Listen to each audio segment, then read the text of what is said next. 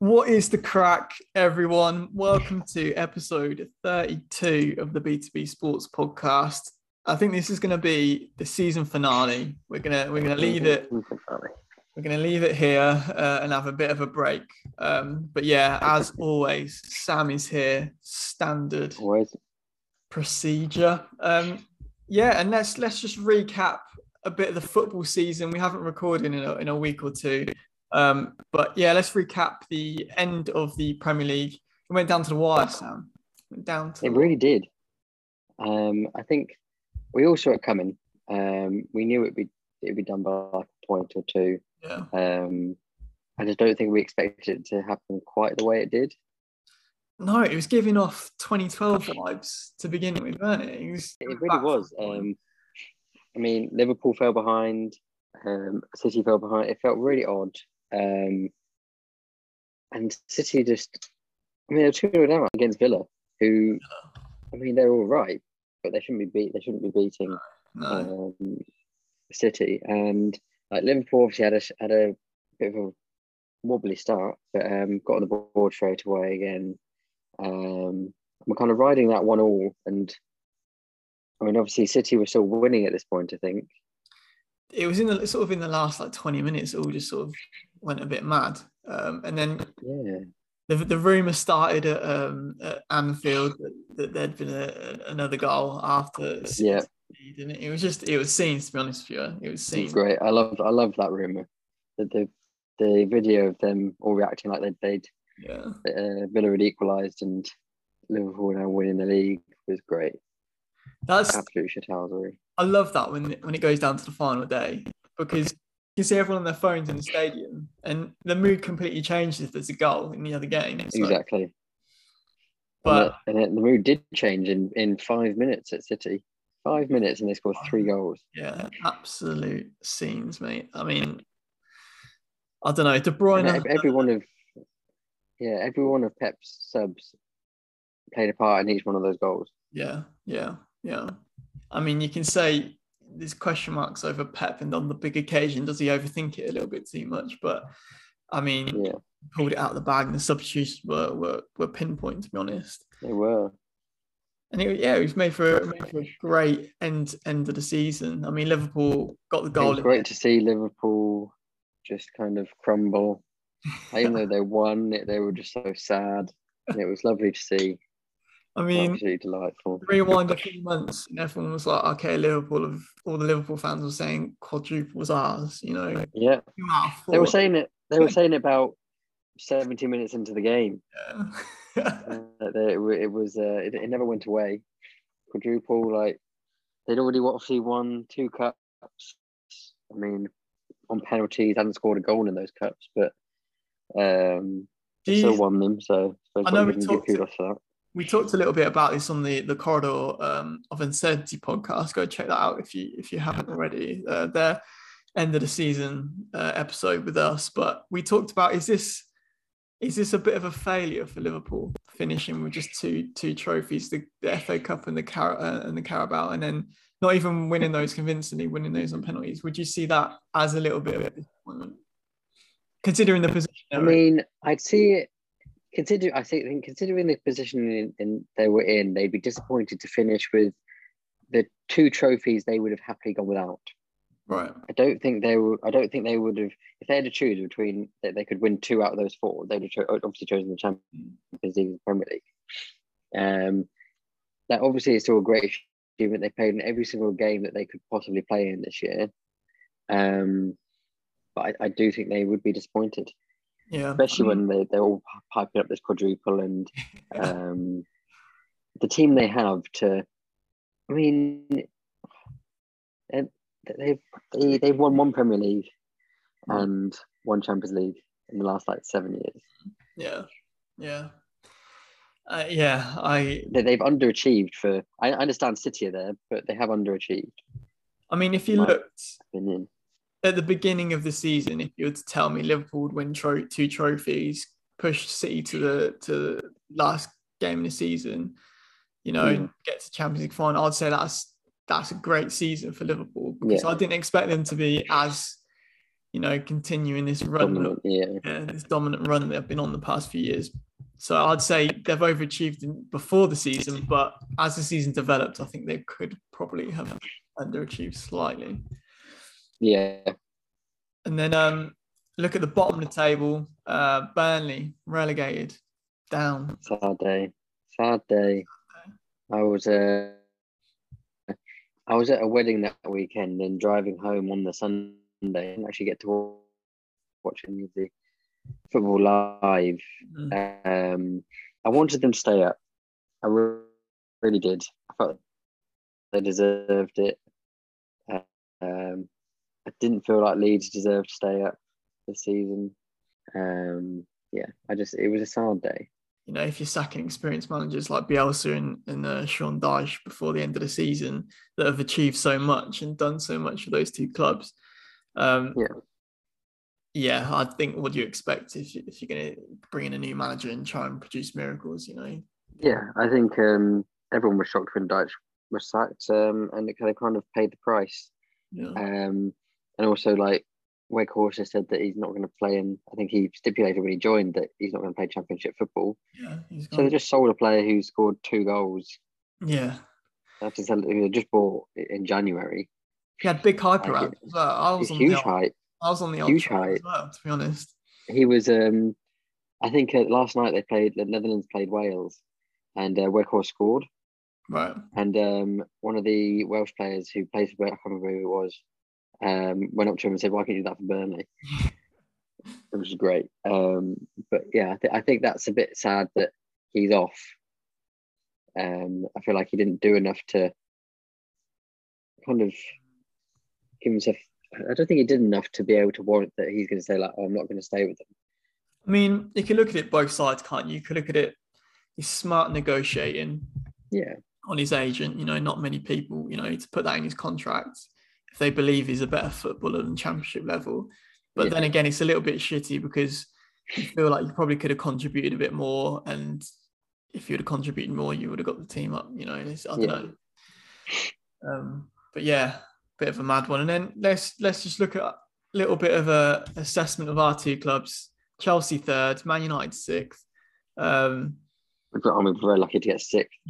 Yeah. Only because West Ham also lost on the last day of the season. That's the only reason we finished 6th. But I mean, Chelsea, I would say they've underachieved considering the sort of, I don't know, the prospects that we all thought Chelsea would achieve at the start of the season. I think they've probably slightly underachieved. They had a great start to the season, a bit of a blip, lost 2 finals. So kind of had your normal kind of end to a season. Like, Chelsea seem to finish seasons quite lackluster. Yeah. We always seem to run out of steam a little bit. Yeah, like you got hammered by Brentford at the end of the season. It's just like those results you wouldn't expect, but Chelsea seem to keep doing them. I think you were unlucky in the cup finals. Yeah. I feel like we played really well in the cup final, and a team like Liverpool on paper, they score goals, don't they? So I feel like to restrict them to not scoring any is a good achievement. But you've got to score, you've got to go the other way. And I feel like we had good enough chances in both those games to put those two finals away. So definitely. I mean, we've lost 3 FA Cup finals in a row. Yeah, that's not a great record. It's not good. But yeah, I feel like it's. I mean, I can't complain. We finished top 4. Club World Cup. So I can't complain on that aspect. And did you actually just say Club World Cup? Yeah, I did, mate. What's wrong with that? That was the worst. In terms of the coveted Club World Cup. In terms of how Lukaku's performed, disappointed by him, disappointed by Pulisic this season. Werner's continued to sort of be up and down. To be fair, a lot of your players have been up and down. Like Mount has been up and down. Mount's been up and down. He goes through periods of really good form. Same with Kante. Yeah. Like some games he's awful. And I feel like injury did hit us big time when we lost Ben Chilwell and Reece James around the same time, and that was when we were flying. That's when those two wing backs were scoring and assisting every single game. And I feel like losing them two did impact us a little bit. Not the window sales a bit. Yeah. But like you said, going back to the anomalies every season, we seem to have an embarrassing defeat around the same period. I think, like you said, Brentford. Then I think it was we lost 5-3 to, was it 5-2 to West Brom the year before? West Brom, yeah. And I think we got battered. Was it 5-0 to Bournemouth when we had Sarri? Sarri, yeah. So there seems to be some sort of trend going on with Chelsea, but it's an interesting one. Yeah. Well, we'll see.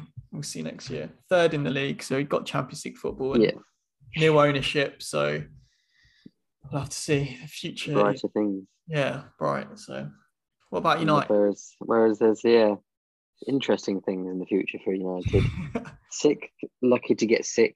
Like I said, at the end of the day, West Ham also lost on the last day of the season.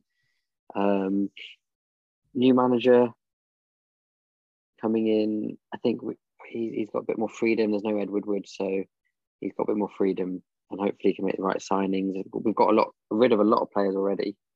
Pogba's gone, Mata's gone, Matic has gone, and others I can't remember the names. But Cavani, I think, gone, is it not? Cavani's gone, yeah. So it'll be a very interesting season. I think this season was obviously a write-off. Obviously, he sacked Solskjaer and then brought in an interim manager who was going to stay on in consultancy, and then since has then took the Austrian job and then not going to do the consultancy job. I don't really understand what in hindsight, it's a complete mess, isn't it? It's incomplete. It is. And I don't really understand why it happened. All I can say is I'm glad it's over now. We have a manager. Hopefully he has a set idea of what's going forward. Hopefully we can hang on to Ronaldo, which I think with all the players we're selling, like it's very obvious that Ronaldo is going to be the pinpoint of that team. Yeah. So I feel like he will stay, and I think Ten Hag is going to play him in every game. Like he's going to use him as Ronaldo should be used, which he wasn't as well used by both Solskjaer and Ranić, who was benched for some games, which made no sense. And we didn't win a game last season that Ronaldo didn't start, and that just shows. That is crazy. It shows how influential he is, and also shows how shit we are. Yeah. We can't even win a game just because one player is not playing. Yeah. I'm happy that it's going forward, and he seems to be doing a real shake-up. The other thing is we finished sixth. Like the attraction to come to Man United is very limited. I think he's going to have a chat. Like he wants to get Frankie de Jong, but obviously he plays with Barcelona at the moment. Yeah, he doesn't have much. I don't think he feels like he wants to come. We'll get the guy we loaned out to Everton. I forgot his name now.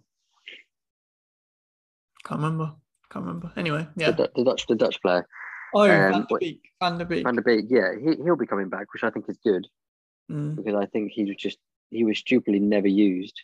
When he was used, he played really well. Yeah, and he was never used again. And so I found that very strange. So I'm hoping he can come in and play like we've seen him play. We know he can play, and shore up our like midfield. It's going to be a long process. I can't imagine United are going to walk in next season and can like challenge for the top. But I feel like if you give him time and you allow players to develop and you allow him to make moves in the transfer market over the next year or two, then I feel like you're on the right track. I think he's a great manager. I know he's not, done a lot in terms of, managing it around Europe. He's had a good sort of tenure. He's done amazing things at Ajax, yeah. He's done amazing things at Ajax, but is he proven in a major league? The question remains. But I like him. I think he's plays a good style of football, and I think if you stick with him, then I think he's made good choices already. Like he's taken the captain's armband off Maguire. I just don't think that just wasn't working. No. I think you have to give it to either De Gea or Ronaldo. I don't really mind which one. I think Ronaldo is probably more vocal than De Gea is. Making sensible decisions. I think he'll come in and make those. Yeah, hands down. who do you think? Do you agree? I know all of the awards have been dished out now. Player of the Year, Kevin De Bruyne. Do you agree on that one, or do you to be honest, I don't think I do. Right. I think if you have a player who's leading the league in goals and assists, can you really deny him Player of the Year? No. It's weird this season because every player that was within the nominations had a little blip in the season. Yeah. De Bruyne wasn't around at the start of the season, had a quiet start to the season. He kicked on in form in the second half. Salah was the opposite. Salah had an amazing first half of the season, incredible, and sort of dipped off a little bit in the second half of the season. So there are players. It's not like someone's been amazing the whole season. Even Ronaldo had a good start to the season. He had a blip in the middle. Yeah, he scored like 7 games in a row. Yeah, and then he carried on at the end of the season. So yeah, I don't think there was one standout player that was amazing the whole way through the season. But if you're looking at statistics, Salah probably did deserve it, didn't he? On paper? I think so. Or Sonny. I mean, obviously, Sonny. Yeah, I don't think he wasn't even nominated, which is like crazy. Because he was up there for both assists and the goals. I mean, obviously joint top scorer, but he was also up there for assists. Yeah. I don't understand how the voting worked, to be honest. Yeah. And then similar with the young player of the year as well, Foden got that, and there was also a number of shouts that could have been in there. I think personally Mason Mount deserved to have a shout. Yeah, I think Saka did, to be honest. Saka did as well, hands down. Either one of those two. I think Phil Foden. I think it's difficult with the young player of the year, because I think a lot of times these young player of the years are sometimes this is like their third or fourth season. Yeah. I think you have to be under 23, don't you? Yeah. Which seems mad to me. I feel like you need to have a certain like amount of game time under or over to be in there, because young player of the year is all well and good. Yeah, he might be 22, but he's been playing since he was 18 in that team. Like, he knows how to play in the Premier League. Yeah, I think we mentioned it before. It's like Declan Rice and Trent Alexander-Arnold, and even Mount to a point. It's like, why you just don't class them as young players anymore. No. Where you see like Saka, he's like had a breakthrough summer, and then into the season he's also been great for Arsenal. And yeah, I don't get the young players. It just seems to be like the best. It just seems to be the best player that's under 23. Yeah. Which obviously it does mean young player of the year, but that can mean very different things. Do you think that this 23 age bracket is a little bit outdated now? Because a lot of footballers coming through younger, I think on average they're coming through younger and playing earlier than they probably say when definitely. Age bracket. I know Rooney and stuff, when they came through, they were like an anomaly. I was going to say that wasn't the norm. Whereas today, like, you're getting young players playing, or at least on the bench most weeks. Exactly. Like, we've had Garrincha on the bench for weeks, and it's like these are all players playing in the reserve league.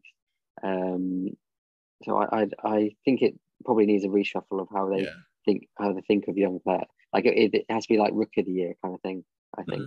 Yeah. Can you cast your mind back to the league, and there any goals that stand out for you? I just want to bring up Kovacic's goal. It's probably my favorite goal of the season. That was incredible. That volley against Liverpool. It was so uncharacteristic. But visually, it's not satisfying for me, that goal. Because it just like drops and he kind of just swings his leg at it. It doesn't feel like he's, I don't know. It's so for me, Ronaldo's against Spurs. Okay. Which one? The smash from 30 yards out, or the header?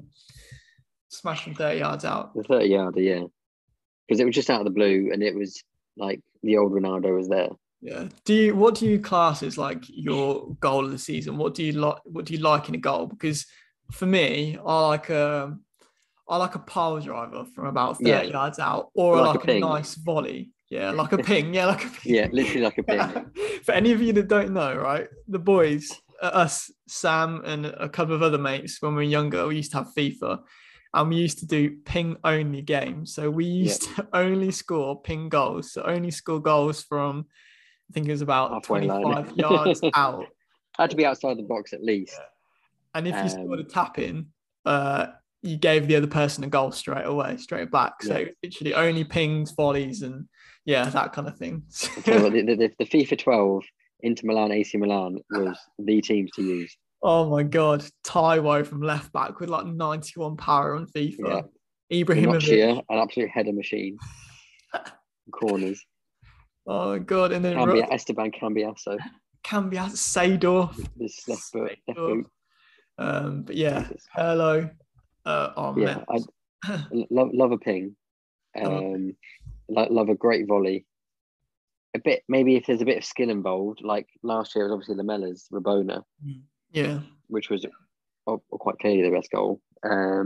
So I don't know, it's varied, but most of the time it's like a proper power driver. I would say I don't really go for team goals that often, but that Arsenal goal against Norwich when they just passed it through, I think it was Jack Wilshere and Giroud that were like combined multiple times.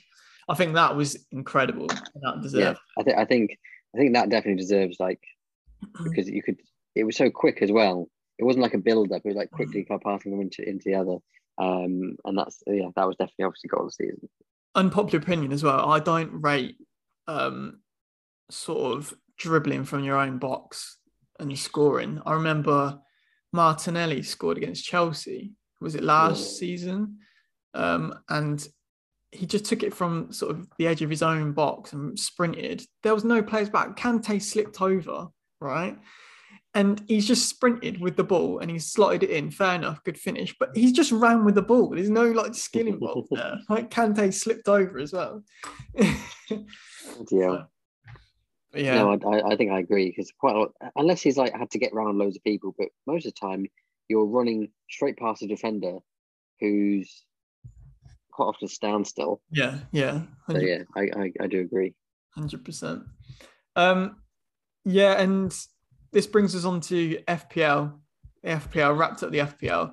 I'm going to clip now to the Corridor Lads podcast. We did a little bit of a joint podcast with them on the FPL outcome.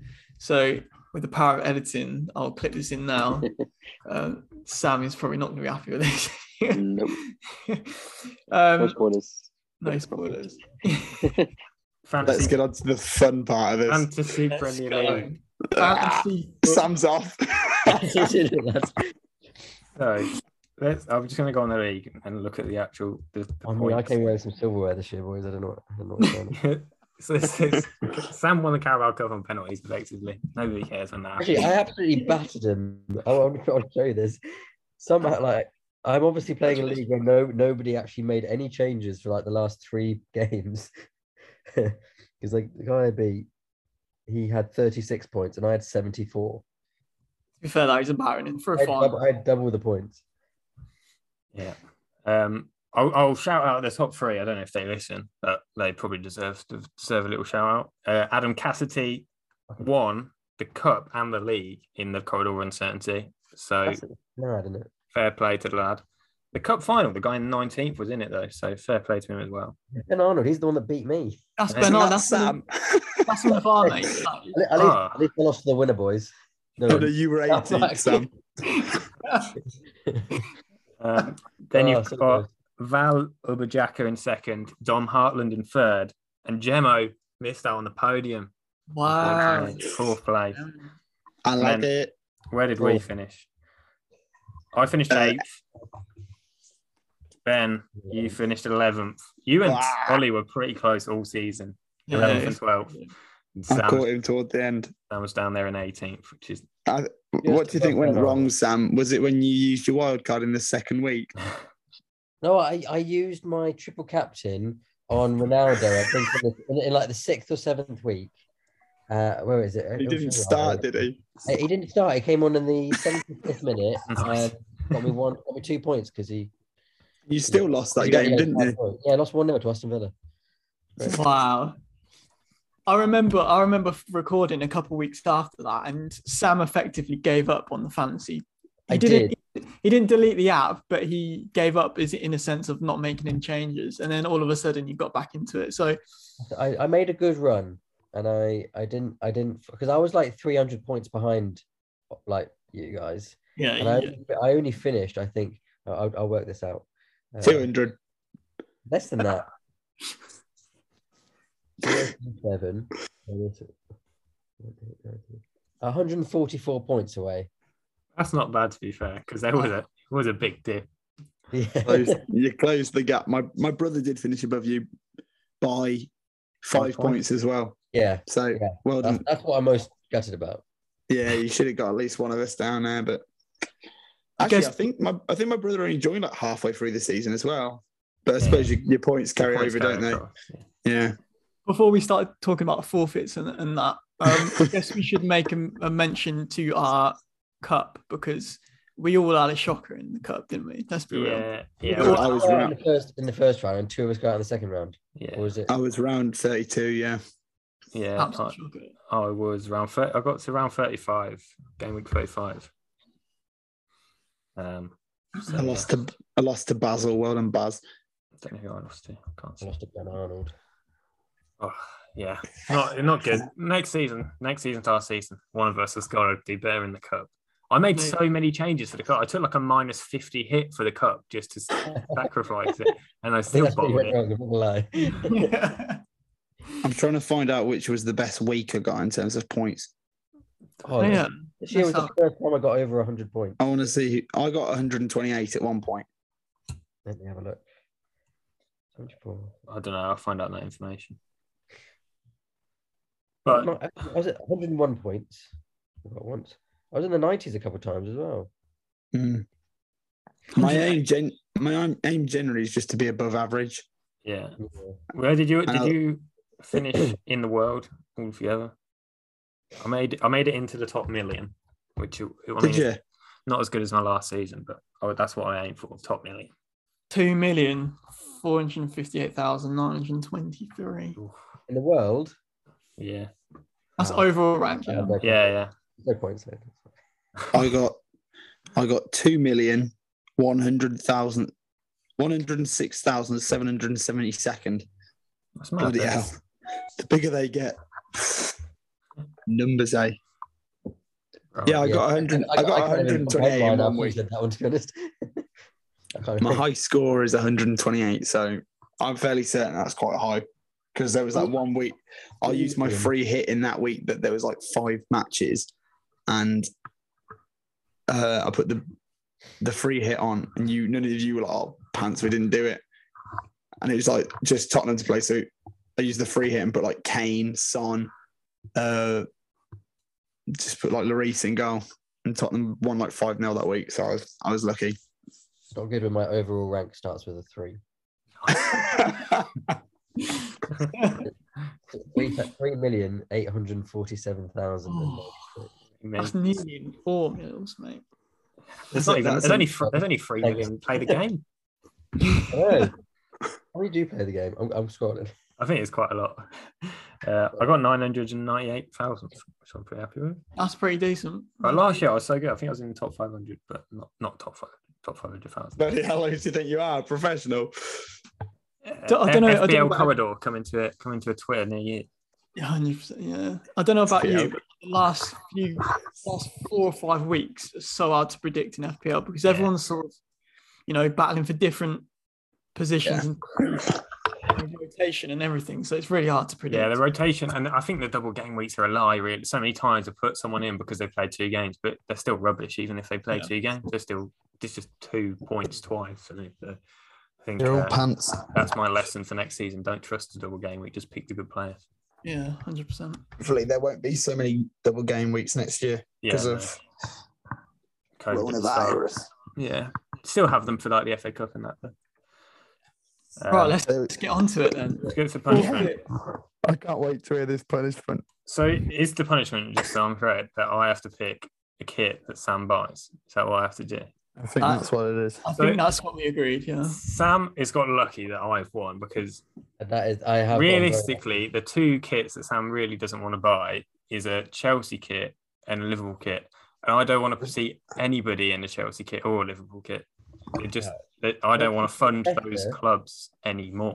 Here I am sat in my Liverpool kit. I do worry about the kit that you might want. Yeah, there is also another kit that you could choose that Sam might also. So the one that I've got, if he can get it, I've been very nice. I've gone back and listened to our podcast that we did with you, and we ranked the kits. So we ranked away kits. So I've gone bottom of Sam's away kit ranking, the kit that he liked the least, which is Southampton away. Oh, no. Southampton away. I've been waiting all year for this. And this is what you choose. We should have won then. No, I thought the Man City kit was there. Oh, that is disgusting, though. Should we make the rules that Sam has to buy this kit and there has to be a picture on our social media by the start? That's gross. That's like a Vanarama North shirt or something like that. It was horrendous. By the start of next season, the start of it, we have to have proof that Sam has that kit. Otherwise, there's just interest on top of it. Yeah. Then he has to buy home and away. Exactly. It's reduced from £55 to 33. That's what I saw. I saw it £16 somewhere, I think. So I did a bit of research. I'm not going to lie. I'm not going to lie. I'm pretty pleased that I didn't have to buy a kit, because I don't think I've got enough money to be buying kits, let alone for a freaking rival team. So my friend has sent me a link to a site where you can get like any kit for like 11 quid. Yeah. Like 6 right. There you go. Sounds legit. Let's see paper mache coming through the data box. That could have got very long. Thank you very much. You got lucky there. No, I mean, fuck's sake. Jesus, what am I going to do? No, if it was me, I would have definitely had you buying some Liverpool kit with the most. That's the problem, though. A QPR kit does nothing for anybody, so it's irrelevant for me. I don't. Sam. So Sam's got the luckiest because of me, and also Sam. Like, if it was Chelsea or Liverpool for me to annoy you, it would have been much better. But I don't really care about Man United that much either. So it's like the least two clubs with the association to me. So. That was a good thought, though. I wouldn't have even thought to go on the away. I completely forgot we did it, to be honest. I'm so glad we did. Yeah. Otherwise, but your top of your away kit ranking was Man City away. So that is disgusting. Wow, Sam, should have got him on that and backhand him. What top of my away kit? Yeah, top with the white one with like the the white one. Yeah, that is nice. Yeah. No, it's vile, man. No, it is not. Me and alarm clock numbers on the back. No, I don't even think I've ever seen him wear that, to be honest. In the Community Shield in that final, because Grealish came on, everyone was like, "Oh my god, here comes our £100 million signing," and he sort of started off what was going to happen for the rest of the season, did absolutely nothing. So everyone was like, "Why have they got like the alarm clock numbers on the back?" To be fair, I'm glad it wasn't like just like all kits, because I think Man City's third kit was my worst, the worst. Yeah. Which one's the third kit? The one that looks like pajamas. Oh yeah, that's disgusting. Right. Puma, sort it out, man. At the beginning of the Champions League semi-final, I said to my mate, who was a Man City fan, that City don't deserve to win because of that shirt. And then to wrap up football, have you got any early Premier League predictions for next year? Man United win the league. Come off it, mate. Come on. Yeah, I think Man United to get top four. Top four, okay. Yeah. Fair enough. Do you think that Man City and Liverpool's dominance is going to continue? Yes. Yes. Again, yes, I don't see that changing. I can't see Man City with Haaland not coming first or second. I just can't see that. No, it's a disgusting pairing. Like, having him, it's just... with De Bruyne, with Bernardo, it's just disgusting. With Foden, it doesn't bear to question. Like, he could easily score 40 goals next year. Yeah, it's absolutely mad. Because he's got the pace, he's got the size, he's got everything. Yeah, I'm going to predict City to win the league next year. I'm not convinced by Liverpool. I know we say this every year and it will backfire on us massively, but there's going to be a lot of movement there. I think Mane's off. Luis Diaz is really going to... I know he was absolutely incredible, but now he's going to have to step up in that Mane role. And I don't know, Salah, the contract negotiations from Salah, what's going on there? And I know. Mane's, like you said, Mane's gone. He's off somewhere. I think it's quite funny. Bayern Munich offered him 30 mil and also incentives for Liverpool to get more money, and the incentives were for him to win like 3 consecutive Ballon d'Ors and Champions Leagues. Yeah. Obviously, that's not going to happen. No, it's not. So, but yeah, I think they'll be. They've got Luis Diaz. I think they'll be fine. Yeah. I still think City will win the league, like I said.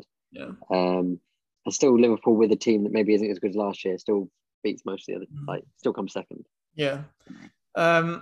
Chelsea, where will Chelsea finish? I actually think Tottenham will be up there next year. I think not challenging for the title, no way. But the back end of last season, they did look good, and Conte is a great manager.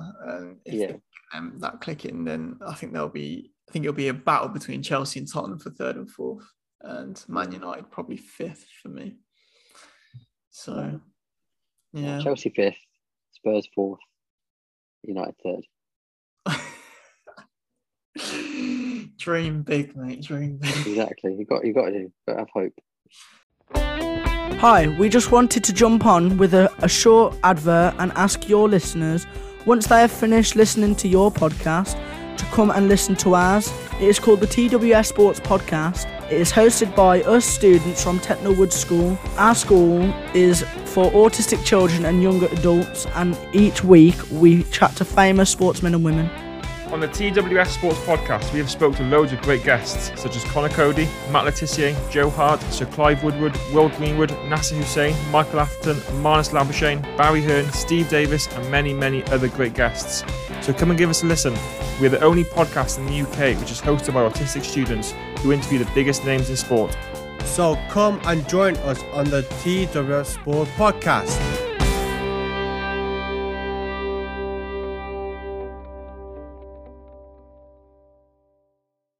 Is it good? It's actually surprising, very good. Bit of a unicorn cake for Sam mid-podcast, you know. Can't beat it. Right.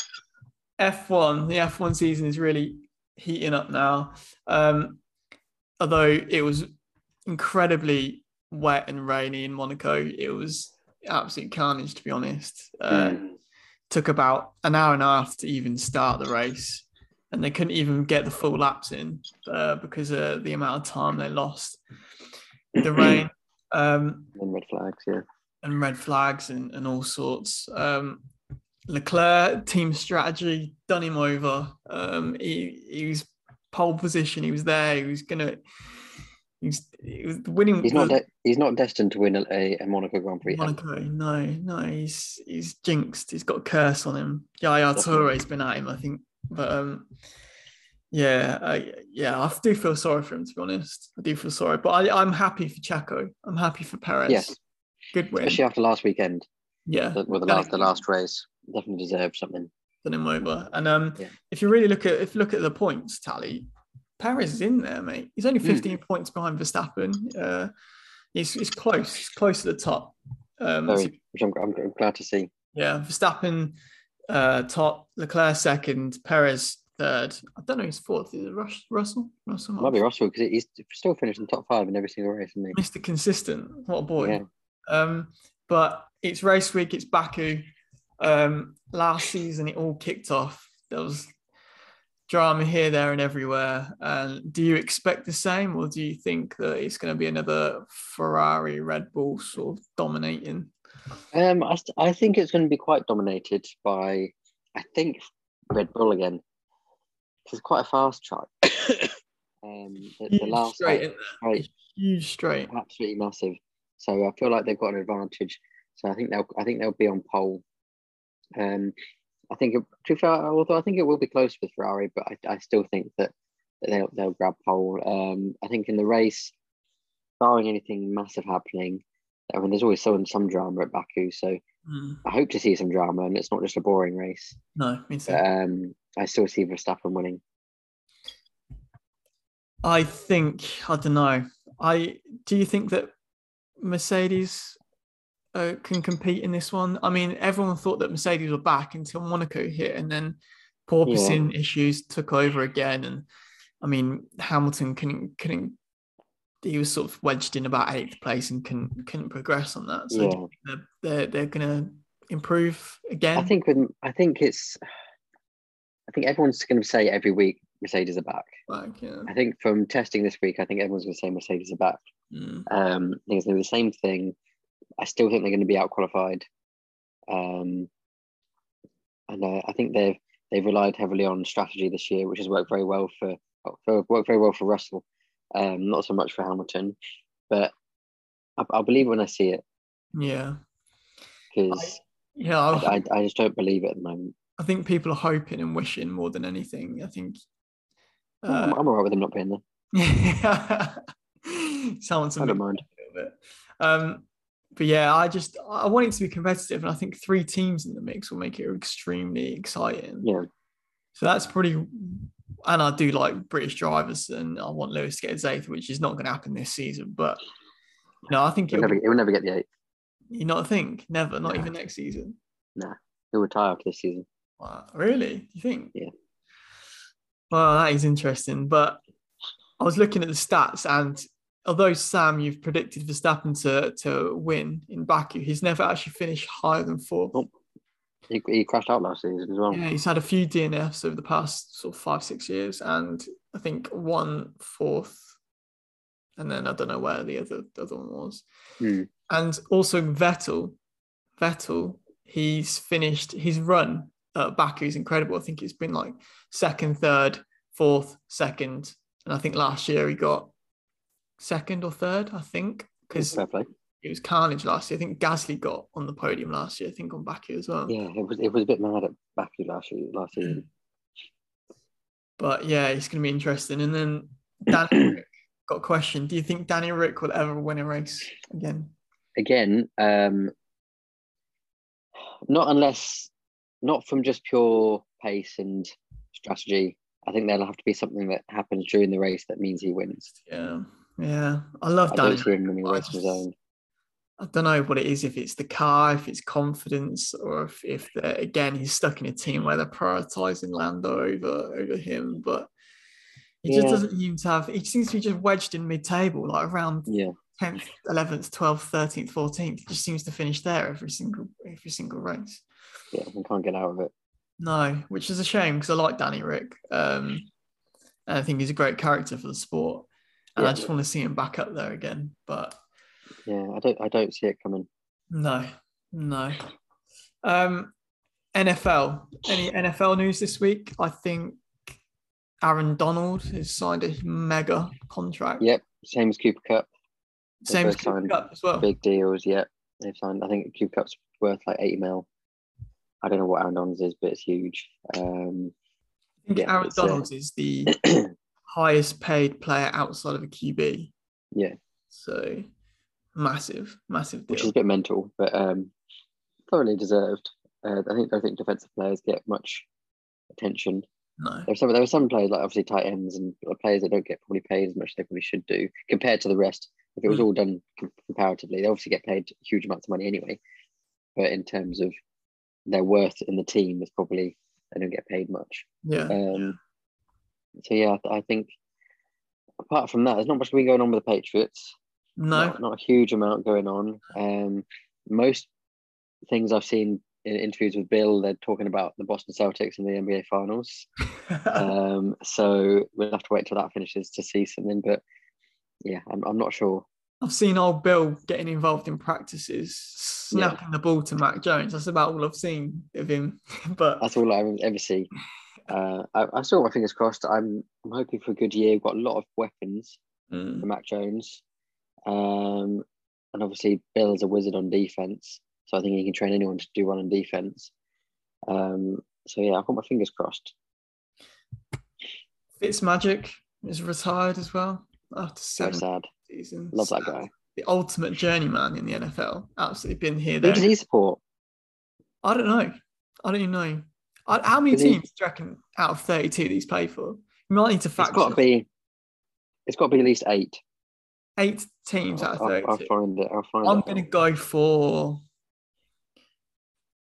for 10 to be optimistic. I think I might be on the higher side, but he's played for a lot of teams. 9 different teams. 9 right in the middle of us. Right in the middle. How many of those can you name? Bucks, Jets. Yeah. Steelers. No. Shit. Giants. No. San Francisco 49ers. No. For God's sake. There's not that many. I mean, he's played for almost a third of the league, and you've named so many that haven't. Haven't even named the 2 most recent teams. What Commanders now, as they're called? Yes. Yes. God, Denver Broncos. No. Seattle. No. For God's sake. This is not going well. What are the other 2? What are the other lot? So he's been at the Dolphins, the Texans, the Titans, the Bills, the Bengals, and the Rams. I didn't know he played for the Bills and the Rams. No, didn't know that. Shambolic performance from myself. That was a poor performance. I'm not gonna lie. But I mean, he's 222 touchdowns, 34,990 yards, with a 60% completion percentage. Like he's done well. Absolute legend, mate. I'll never forget where some guy, I think it was recently, some guy just absolutely tore off grabbed onto his face mask or his face grill, and he's just launched a bomb and it's landed somehow. Exactly. He holds the most career passing yards and touchdowns among quarterbacks that haven't been to the postseason. Oh, really? He's never been to the postseason? Never been to the postseason. It's quite sad, to be fair. He's quite sad, to be honest. But he deserves to be there. Hats off to a legend, mate. Absolute legend. In terms of Vikings news, there's not been a lot. I think that Justin Jefferson was pictured with his hair out of braids in a bit of an afro, and everyone's saying that he looks like Randy Moss. I saw that. He's going to have a mad season, but we shall see. Are we going to get involved in the old NFL fantasy this year, Sam? What do you reckon? I mean, I'd like to. I mean, I've had an offer from the people I used to work with to join theirs. I've heard nothing since. But yeah, it's just in terms of getting enough people. That's the only problem. Yeah, it's difficult. I think you need at least 4. Yeah. And even then, you're like, there's 8, 17 weeks? Yeah. You're playing the same people. So it's difficult. Because I don't know if I know enough people who actually end up involved in NFL. Yeah, we shall see. Also, tickets gone sale for the Vikings. Who are they playing again? They're playing Saints. Saints. Yeah. That comes out. Tickets go end of July, I think. So yes, we shall keep, when we come back, we'll keep you updated if we manage to get tickets or not. I'll have to fly down from Glasgow. Yeah, we've got a lot of life updates. Sam's now moving to Glasgow. Yeah, moving all the way to Glasgow. Just further north. By the time we probably come back, Sam, you'd have been married and moved to Glasgow. Yeah. I'll have lived a life. That's pretty mad. Yeah. Cricket. Did you watch any of the England-New Zealand first test? Yes, and it almost felt like it was back to normal. Yeah. Obviously, bowled really well. First innings was a shambles from. I mean, the bowling side was good. Batting side was just shambolic. So yeah, bowled really well. Bowled them out for 120, 140 odd. We had a major collapse once again. It felt like business as usual for England cricket. It was sad. And then they batted. We bowled well again, and then 2 of the players went on to make almost both of them made hundreds. And then we bowled really well again. Yeah, we'll set a target of 270 odd. Yeah. We set a target of 270 odd, and we then had a bit more of a batting collapse. So we started off well again, and then Crawley got out, and we had a bit of a collapse, and then Root and Stokes steadied the ships, and then we finished on we had 5 wickets at the end of the day down, and Root steadied the ship, and we stayed on 5 wickets until we won the game, and he scored us another century. Root is ridiculous. Right. He scored so many runs. It's actually unreal. 10,000 test runs he hit. And I think there was a bit of confusion whether he's the youngest English batsman to hit, because I think him and Alistair Cook are around the same age. I think there's only like a few hours in it. So I think he what was it? So it's not that they're the same age, it's that they were the same age when they hit their 10,000th run. Oh, okay, right. So, but they were saying that Alistair Cook was born later in the day. Yeah. So does that make so? That was how far they go down to it. So I think they actually did it on the same day, which is quite cool. Yeah. Yeah. People are asking if he can break Tendulkar's record. Yeah, it's mad. I think he's only 32, so he's still got a lot of games left in him. And I think in terms of world cricket, I think that he's actually left Kohli and Smith behind in the last moment. And Williamson. And Kane Williamson. Yeah, you're right. And if you actually deep it, it's the team that he's been in as well. He's consistently done it in a shambolic England batting lineup. And he's had to, how many times? I think on average, he comes in at number 4 when England are about 30 for 2. He always comes in. So I think he's also like, since those other guys have scored a century, he scored like 7 centuries and like 2,000 runs.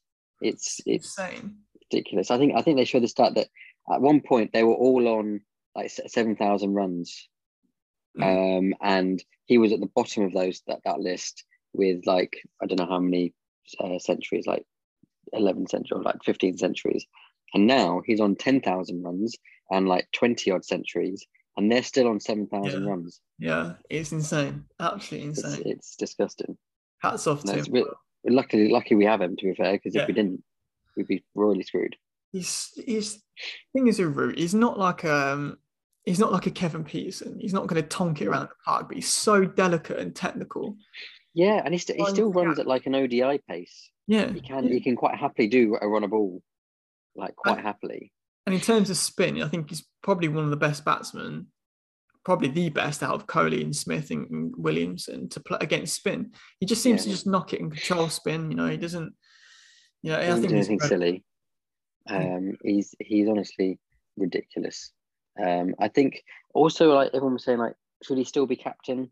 It's probably a bit harsh for him to be let go. I think in terms of what England need, I think maybe with the way they were going, is that Root had so much responsibility, as well as being our best batsman and the only batsman that can score runs. He also had to be the captain. I think with him not having to be the captain now, maybe gives him a bit more freedom. Exactly that. And like I said earlier, the amount of time he's had to come in when there's been a batting collapse and he's had to save the day with the captaincy pressure, with everything else, it just frees him up a little bit. And then he's probably, if his game goes up another gear now without the captaincy, if he's got that bit of extra freedom, then mate, other teams are just fear. He's gonna be scoring hundreds, tons, and left, right, and centre. It's going to be a great spectacle. There was one injury in the game. Jack Leach concussed himself by saving a boundary. Great effort, and then he sort of landing. He fell awkwardly and smashed it on the grass, which was awkward landing, which gave Matt Parkinson his debut. Did well when he came into bat. His bowling, I don't know. He tossed it up a little bit too much for me. He gave a little bit too much flight. He did get the wicket. He got his test wicket. Maybe the nerves got the better of him. He was turning it, but he just sort of gave them a little bit too many gimmies, if that makes sense. Yeah. He didn't shut them down much. He was just kind of. He didn't show up as much as everyone wanted him to. He had a good debut. I think it was solid. I don't think he could have asked for much more. Leach is back in the side. Leach back in. That's what I was just about to say. Leach is back in the side now. So the second test. But I was really impressed with Potts as well. Potts was awesome. Potts, incredible talent, on the money every time, really accurate, and he tons of wickets. Yeah, overshone the ball out of him and Parkinson. So 100%, and especially with all eyes on Broad Anderson coming back, who quite rightly took the stage and delivered completely. He was in with them. He did it as much as they did.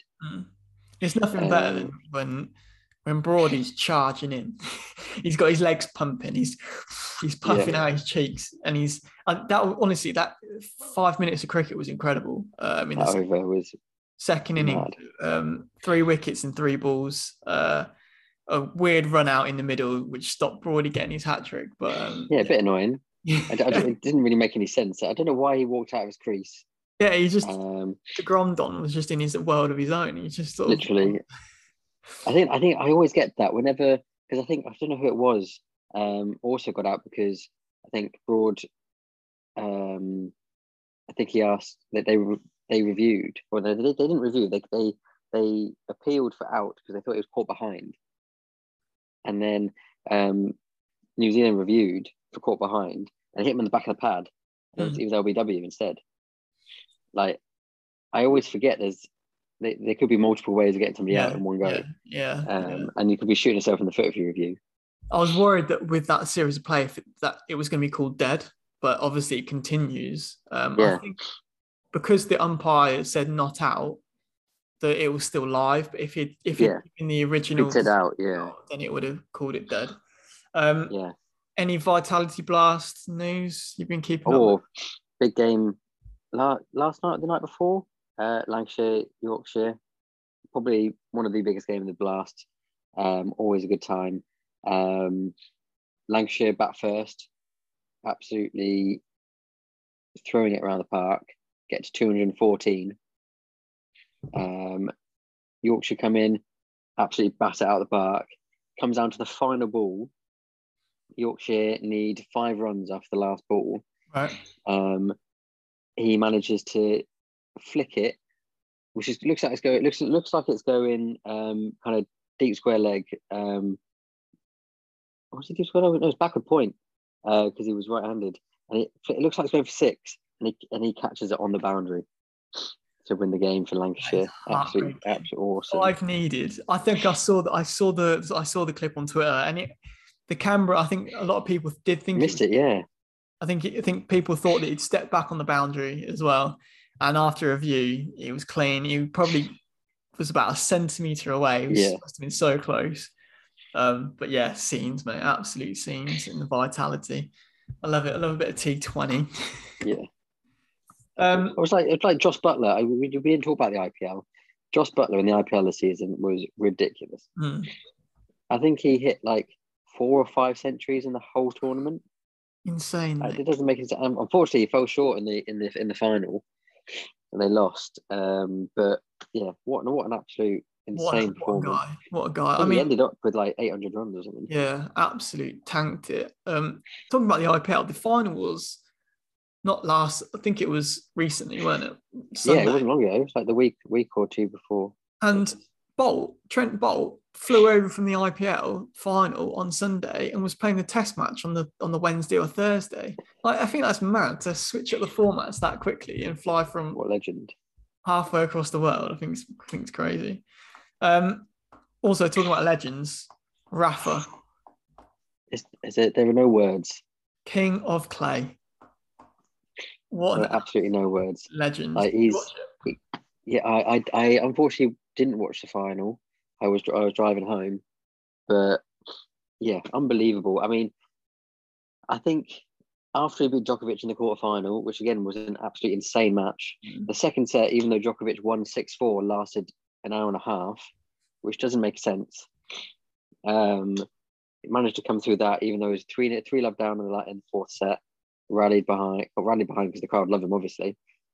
After he won that, I think it was kind of plain sailing to the final. He played Casper Ruud, who just isn't on his level. No, he got absolutely tanked, absolutely battered in that final 3 sets, man. I think the last set was 6-love, yeah. I think even Casper Ruud said, like, I wasn't going to win this, which is fair enough. He extended his Grand Slam total to 22. One more. Two ahead of both Djokovic and Federer. 2 ahead now. Okay. Yeah. So he's got a bit of a lead because he's also sitting out Wimbledon, I think. Yeah. But yeah, he's 2 ahead. He's chilling. 14 14 French Open titles. The second highest person who was like the most of one title is Djokovic with 9 Wimbledons. No, 9 Australian Open, sorry. And just had to have 14 of one trophy. Why is he so good on clay? Why is it? Is it just the spin that he can put on the ball? Is it something? I think it suits his pace of play. Yeah. He's very good at switching up tempo. So his spin can create him a lot of times because the high bounces, and he can play those high bounces a lot better. He can move around on clay a lot quicker because it's a bit of a slower surface for the ball. So he's already rapid, but he can be even quicker on clay. And yeah, his angles are ridiculous. And the way that game against Djokovic, they hit the ball so hard against each other. Yeah, like his slap shots are ridiculous. Yeah, and I think before Djokovic and Federer and Nadal were in it, like the highest amount of Grand Slams was 14 by Pete Sampras, and he has 14 of one of them. He's insane, and they've all of them have had quite serious injuries, and they've been around for a long time, but they're still competing at the highest level. Like, I never thought after Nadal's injuries recently over the past years that he'd be able to compete again.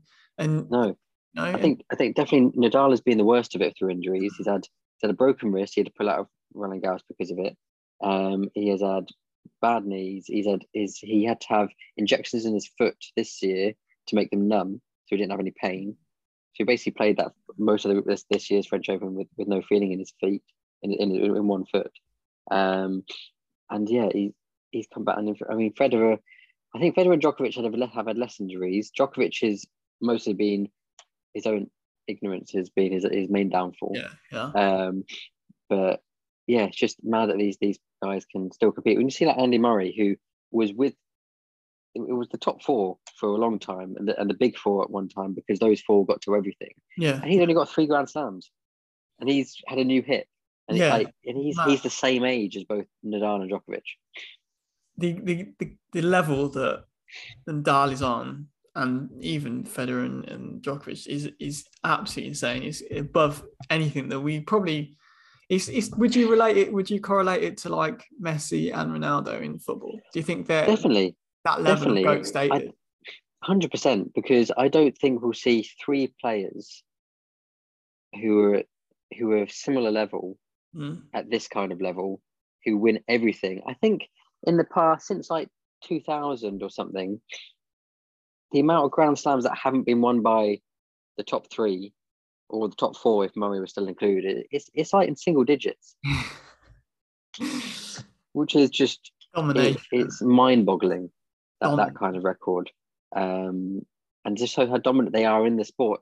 Like when they're not playing anymore, I don't think anyone will be that dominant at one. Like all these youngsters coming through, none of them seem dominant as these guys. I mean, Alcaraz had stunning form coming into this tournament, but then didn't really know what to do against Zverev. Yeah, I was going to ask, how did he get on? Because we talked about him, I think, in the last podcast. So what happened? Did he struggle a little bit? So he played really well until I think it was the quarterfinal again against Alcaraz and against Zverev, sorry, and he kind of came a bit unstuck. He didn't play great. He didn't seem to know how to change his game to play against Zverev. Which is fair enough. He's obviously still very young. Zverev is more experienced as well, and also obviously a great player. So I still think there's more to see from him, and I'm sad he didn't go further. And we got to the quarterfinal, so pretty sick. I'm sad he didn't go further. I'd like to see Alcaraz Nadal in the semi-final. Because Nadal's semi-final against Zverev was kind of overshadowed by Zverev's injury. So yeah, I think he did great. I think there's obviously way more to come from him. I'm excited for the grass court season. I love the grass court season. It's kind of my favourite. It's here now, isn't it? Really, the grass court season. I mean, I heard that Emma Raducanu was forced to pull out of the Birmingham Classic with another injury, and I don't know whether she's going to be back for Wimbledon. I think there's hope that it's not as serious as the first. Yeah, fingers crossed. I mean, it's difficult. She's not played amazingly well over since her US Open win. I think that all that hype coming from that can overshadow you. Yeah. I think she's had a lot of changes with the team. And if you look back last year, Wimbledon was her breakout tournament, wasn't it? She came from absolutely nowhere. And she's only young and she's had so many changes. So I think that the hype around her probably was a bit too soon, you know? Yeah. I think especially in the UK with tennis players, we don't often have somebody in the top. So having that woman who wins a Grand Slam, like the hype train gets so on them straight away, and as soon as they start playing poorly, there's like nothing, and it's very all or nothing thing. I think it can be very hard for a player to deal with that. Like Murray, like the papers hated him for ages. Yeah. Like he could only get to semi-finals. He could only get to finals. He could never win a final. He's lost like 7 Australian Open finals. It's like that's a ridiculous record. And until he won, people didn't really take him seriously. And when he started winning, people were like, "Yeah, he's one of the best in the world." I think not on the same level, but I think Joanna Konta experienced a bit of that, didn't she? She got a bit of backlash for never, making it past quarterfinals and getting to the semi-finals and finals. And I think a reporter sort of bit back at her once. And, I think the media can be cruel in terms of tennis, these English stars. So definitely. I think women's tennis is slightly different that way. There's quite often a change in the guard regularly since Serena and Venus kind of haven't been at the top of their game. And what's her name? The Romanian. I can't remember her name now. But I mean, that's a bit of a change at the moment. A bit of a shout out to Iga Swiatek, who is absolutely dominating the game. She's on, I think, a 33 game win streak. She's won all 4 of the last tournaments.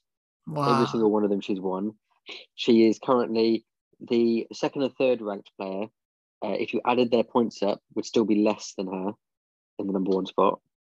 Like, she is dominating it like I've never seen. And she's only lost like 4 sets, I think, during that time.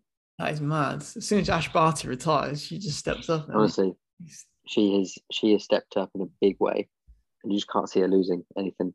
That is pretty crazy. And any time she's lost a first set, I was looking at this the other day, like she went on to then dominate the next 2 sets. She even won like 6-2, 6-love. Like she would absolutely destroy them in the second 2 sets. Insane, mate. One to watch for sure in Wimbledon. Yes. That pretty much wraps it up. I know. Is there any golf news? I think there's a bit of controversy over the. There's a lot of controversy. So this LV tournament, which is being run by the Saudi Arabians, it's difficult because the PGA have said that any player that goes over there is risking their PGA license playing. And the players are saying, well, it's basically free for me to go over and play in these tournaments. And the least I can win from this is like 170 grand. Like the lowest ranked player in each tournament gets at least that. Yeah. And if I win, I get 4 million. Every tournament gives 4 million for its winner. Like I can very much understand why players have gone over to it. I mean, Dustin Johnson has retired from the PGA to play in it. I think he did it just to miss out on any backlash from the PGA, so he didn't get fined or anything, which I think is clever because he could always one day go back to it, and it also doesn't stop him from playing any majors, so he can still play majors. But yeah, there's a lot of controversy. It's obviously very money led. It's very led by Saudi Arabian government or country, and there's obviously loads of human rights violations there. So there's a lot of stuff in the media. It's so hard, isn't it? It's whether it's you've got to think this is a job to these golfers, and to get paid like that is an incredible. If anyone has a job, you go where the money is. Go where the money is, yeah. And I think it's harsh to say to these players like, what you're doing is wrong, because of where this money is coming from. I think there are obviously morals, but I mean, I can understand why players not like Dustin Johnson, some of the lesser known players are going over because that's a huge payday for them. Yeah, 100%. Who wouldn't normally get that much money. I mean, Dustin Johnson has won a lot. He Yeah. won the FedEx Cup last year, and the winner of that gets 15 million. So I don't really understand why he's gone for it. Yeah. I don't think it's money led. So I don't really know what it's led by. But yeah, I think it's just a career change. I'm not sure where I stand on it. Yeah. The line isn't there. It's morally or personally sort of benefit. Yeah. So. Yeah, like I think Phil Mickelson is part of it. Dustin Johnson, a few others, and a few of them in Poulter, because they're wondering whether this is going to affect their Ryder Cup hopes. Okay, because Ian Poulter is like Mr. Ryder Cup. Yeah. So yeah, it's all up in the air. I think that the more players that go over, the PGA are just going to let it slide. Yeah, they're just going to have to, because they can't. I don't see them being like, yeah, none of you can play the PGA this year because you're joining that, because I just think that would be too much lack of income from these players. I agree. It's massive player power and all that. I think that's massive. Player power makes a huge difference, and like with Dustin Johnson going over, that's a huge get. Phil Mickelson is a huge get. Like these players not playing on the PGA tournaments, it's not as much of a sell. Obviously, Rory McIlroy is very against it, and he's come out and said that he's never going to play it. But again, he's very rich. Yeah, he doesn't need it. I do think personal circumstance does play a huge factor. All right, that wraps up the podcast. Looking back of hero and shockers, have there been any standouts, a hero or a shocker of the season? I think for me, shocker of the season, right, it comes down to two. It either comes down to you playing triple captain on Ronaldo, completely fluffing the FPL, or me getting COVID the day before NFL. Oh, that wins it for me, hands down. I think that's got to be it. Getting COVID before NFL London, I was so pumped. And then it was so gutting. It was absolutely horrendous. I couldn't imagine. I had to watch it on the TV and see the scenes, and it was a great game as well. It was an awesome game. I'm so glad it was a good game, because obviously not for you, but it was. But it was a great game, great day, and the fact that COVID the day before, just shambles, absolute shambles. Have you got any heroes of the season? I mean, I've got Emma Raducanu when she won the US Open. Shane Warne, Joe Burrow. I think there are a few standouts in terms of heroes. I mean, have you got any? There's Ronnie O'Sullivan as well. To be fair, or any. Not doesn't have to be ones that we've mentioned. Just has to be. Can it be any hero for the past year that stood out to you? Ronaldo for United. I don't think Ronaldo gets that. I think that's quite easy. I think. So tough. He's hard. I'm going to give it to Nadal, to be fair, just because of fair play. Good shout. What he's done with the French Open.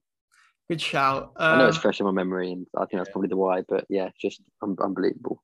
I'm going to go for Shane Warne, just purely for I'm still shocked about it. He was a bit of an idol of mine growing up. So yeah, hero. He's the hero of my season. So yeah, and that wraps up season 2 of the podcast. Season 2 is done. We're probably going to have a couple months off, as we said. We've got lots of stuff going on. Stag do's, holidays, wedding days. Weddings. Got 2 weddings coming up. 2 weddings. I've got 3. Shitting hell. Have you got another one? Yeah, I'm going on holiday to Greece to my girlfriend's auntie's getting married, so that's going on. Sam's moving. Is that where you're popping the question as well? Is it? No. You shut that down straight away. Not yet. Anyway, and we're gonna have a bit of a rebrand and come back and see if we can get a new logo, a bit of a more professional feel, and just see how we get on around end of August, September time, before the start of the season, so the start of the NFL. So, thanks for listening for this season. Thanks for listening to us waffle on about sport, and hopefully we're on to bigger and better things next season. Indeed. All right. See you in a bit. Enjoy the summer of sport, and peace out in a bit.